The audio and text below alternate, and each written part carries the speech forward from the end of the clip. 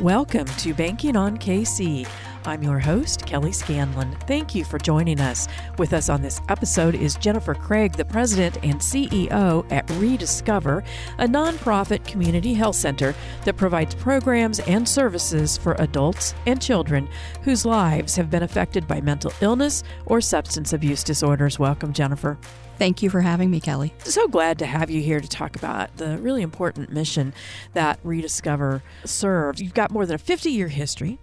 During that time, you've helped hundreds of thousands of people, as we said, with mental, but also with physical wellness. So talk to us about how ReDiscover has adapted its programs and services to meet the changing needs of the community over that period, especially considering the evolving landscape of mental health and substance use. Well, certainly a lot has changed over 50 plus years. I think in recent years, ReDiscover had an opportunity to be a part of the Excellence in Mental Health Act that was sponsored by Senator Blunt to look at a different way of providing mental health treatment that was much more inclusive and holistic. And when people have the courage to come in and ask for help, they can get an array of services in one location. And so we've really been focused on that and what it means to be a certified community behavioral health clinic. It means that all of your behavioral health, mental health, substance use needs can be met in one place. And that's been our priority. The organization changed its name to ReDiscover, I think, about 20 years ago. What's the significance of that name change? To me, ReDiscover as a name is really about hope. And I think it speaks differently to each individual and meets them where they're at. For example, for somebody struggling with addiction, they can rediscover their recovery. They can rediscover their sobriety.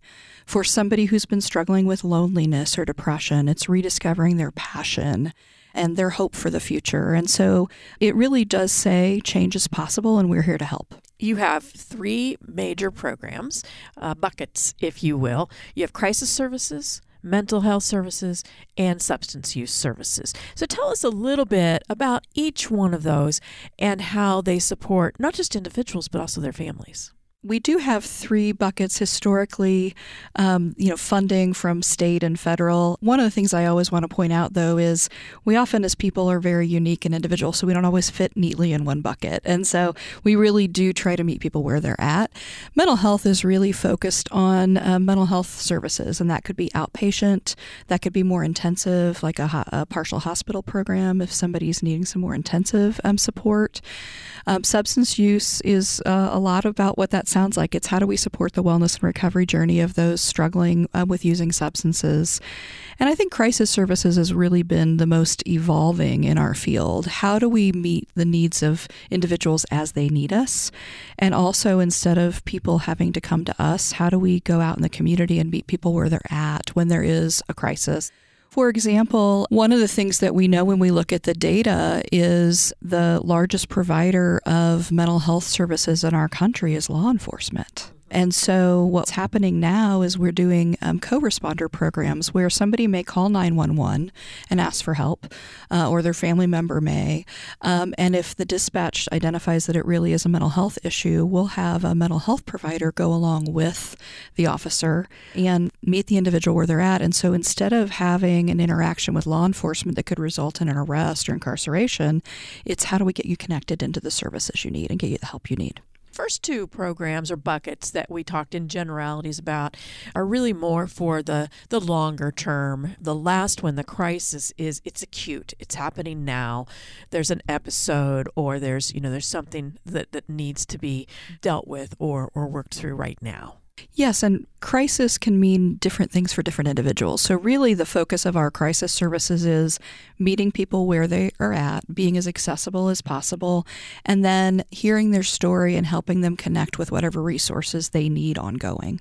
What services do you extend to families beyond the individual that you may be working with?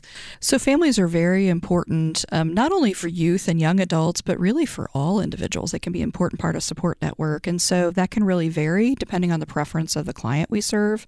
But certainly when we're working with youth, involving their families is really critical. In fact, we have professionals that are certified family support providers, and their parents who've had children who have struggled with mental mental health issues that have gone and gotten a certification to help other parents navigate that process. And that's been a wonderful addition in helping families achieve progress.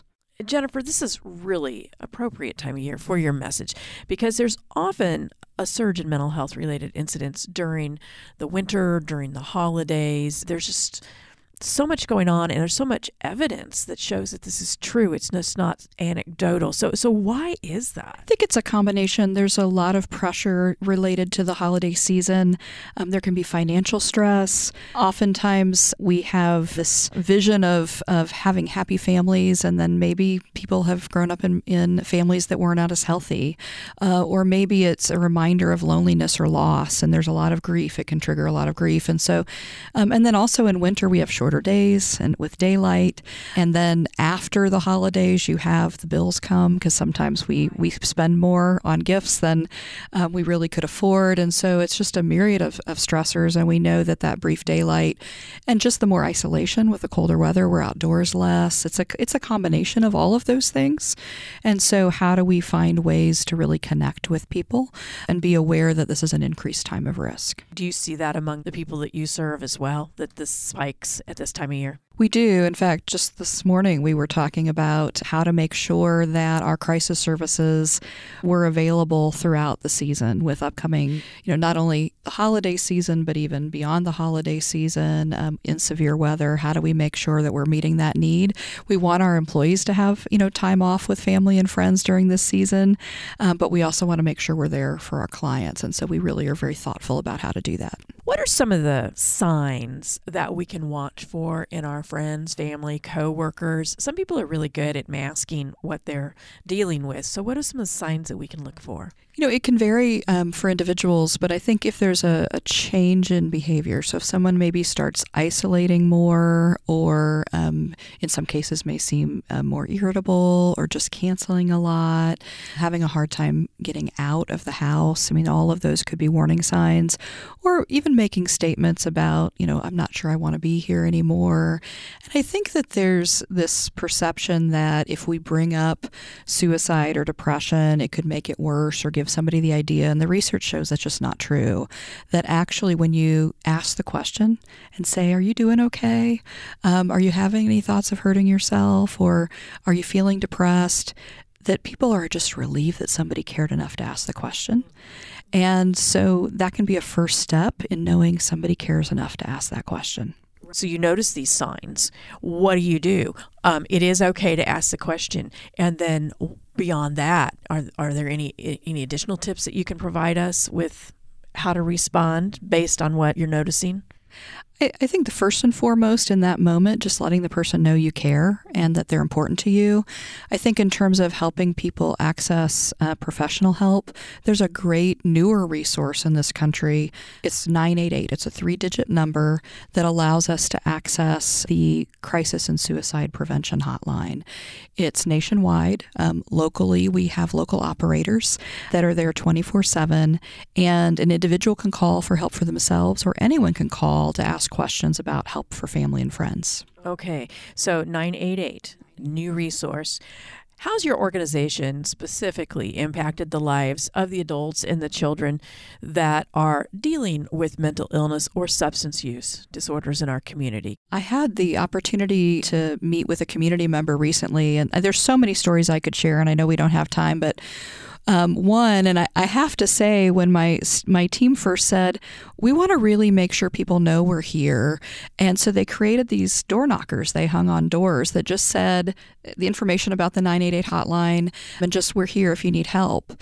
And they left it on doors, and a community member said, it was on our doorknob, and my adolescent daughter said, Mom, I've been thinking about killing myself. I think we need to call. And she said, that door knocker saved my daughter's life. Just a simple act like that. A simple act like that. And it's not unusual for me to discover, and I'm in a community meeting, people will share stories. A family member was struggling with addiction, and they were able to get help from ReDiscover, and now they're back on the road to recovery, and it's changed our family's life, and they're now part of our family again. We often talk about depression, or we hear about or read about depression, or we see the door knockers, or we see if someone is experiencing, here's a number to call. But it manifests itself in so many different ways. It really does. And at any given point, on any given day, we can experience some depression, whether it meets the criteria for a diagnosable condition or not. Things like grief and loss, things like a sudden change or stressor, and it can even be a good thing, like having a new baby. It can be a wonderful thing, but it's also very stressful, and so you can see increases in depression and anxiety. And I think sometimes we think of, there's this very serious health condition, which it can be. I don't want to minimize that. But just like with any health condition, we can have different levels of severity. And what we don't want to do is just say, you know what, I can handle this myself. I don't need to talk to anybody or get help, because then it could get worse. And so how do we take care of our mental health and think about it as needing the same kind of attention that like we go to get our annual physicals or we go to get our teeth cleaned? Like how can we have a world where take care of one's mental health is just normal? How do we get there? I think having the conversation is a first place to start. I think we've done a lot to reduce the stigma. And I think the more we talk about it and then the more we learn, really, if you look at it, psychology is a relatively young field. It is. And we're still learning a lot. Mm-hmm. I've been in the field for a little more than 30 years. And in some ways, it's shocking that the things I was taught in school are not best practice now. And I think that's the good news, is we've challenged ourselves to continue to be innovative and be thoughtful, and let's learn what works and what can help people. What are some of the challenges that you've faced personally after 30 years in serving in this area, and also just ReDiscover itself? What are some of the challenges that you faced in addressing mental health and substance use issues, and how has ReDiscover worked to overcome those challenges? I think one of the greatest challenges we're facing is making sure we have the workforce to meet the need. I don't know that that's something we talk about often, but I think I have to really be talking about it. For people who are interested in this field, there's been a lot of changes. I think we're paying more competitively than historically we did. I was at a seminar recently, and to meet the current need for counseling, we need about 1.6 million counselors, and right now there's only about 400,000 currently certified. And so you're more than 500,000 off. Exactly. This is just in the United States. And so we're looking at very innovative ways. How do we meet the need? So how do we use group therapy? How do we supplement with maybe some technology to provide people with touch points in between sessions? How do we look at creative ways to meet people's needs? But one of the things that's being impacted is with the baby boom generation retiring, and we saw this happen during COVID, people choosing to retire early, and it's left a real gap in the field. And so one of the things ReDiscover has done is really invest in workforce. And so tuition reimbursement, we're part of a program that allows for student loan cancellation in exchange for working for us as a safety net nonprofit provider. And we've really invested in helping people who are interested in making this a career have career tracks and getting clinical supervision to pursue professional licensure, and really making that workforce development a priority for us. In spite of some of the challenges we have with increased demand for services and the decrease in workforce in the mental health field, we're really proud of the fact that we found innovative and creative ways to meet the needs. So even though the year isn't quite up, we've already set a new record for serving more people. In fact, by the end of September of 2023, we had already served more people than we did in 2022. And I'm really proud of the team of people, because that just shows their innovation and passion for the work that we do. In light of not having all of the human resources that you need to provide your services, it makes it even more important to collaborate.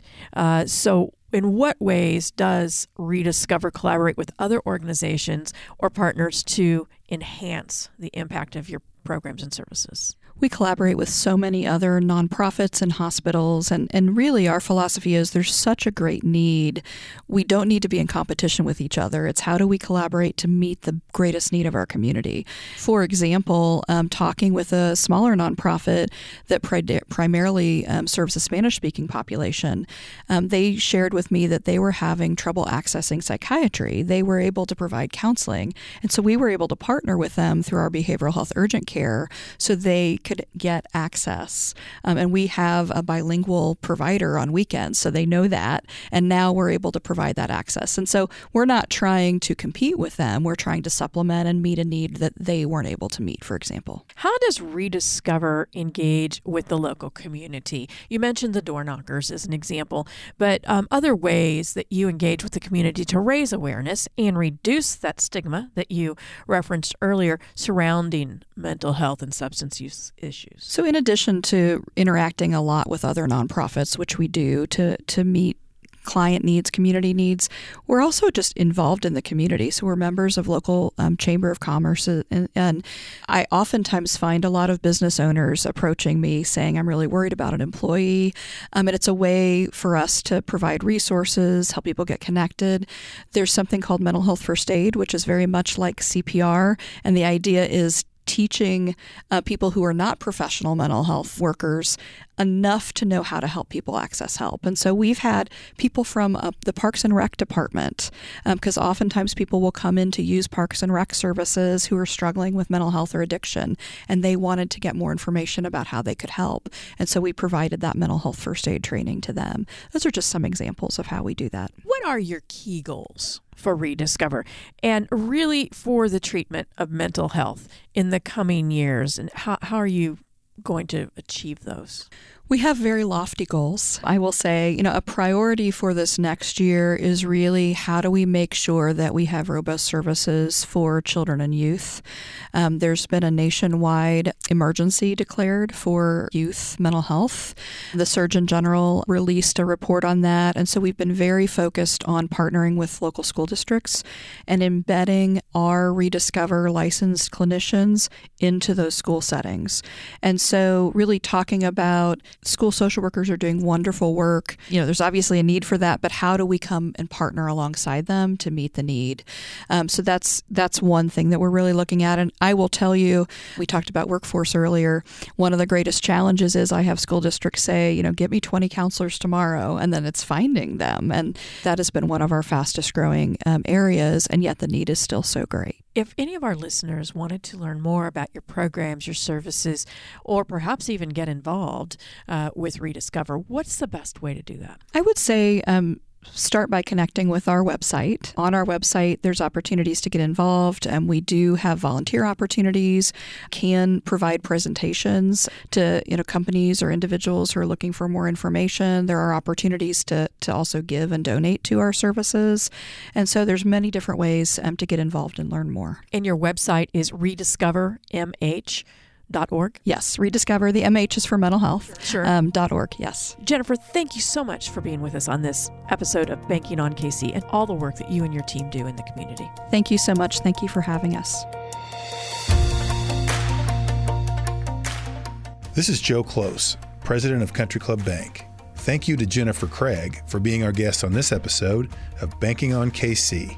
Through the dedicated efforts of the team at ReDiscover, the organization has become a place of transformation for individuals facing mental health and substance use challenges. By fostering resilience and independence, ReDiscover's programs restore hope for countless individuals and also strengthen the bonds within families. The organization's ripple effect extends far beyond individual stories of recovery. Empowering individuals to cope and equipping them to rebuild their lives creates positive change that flourishes within families and radiates through communities. ReDiscover's impact is a testament to the profound change that can occur when compassion meets expertise. Each of their success stories demonstrates that investing in mental health reaps dividends that resonate far and wide. Thanks for tuning in this week. We're banking on you, Kansas City. Country Club Bank, member FDIC.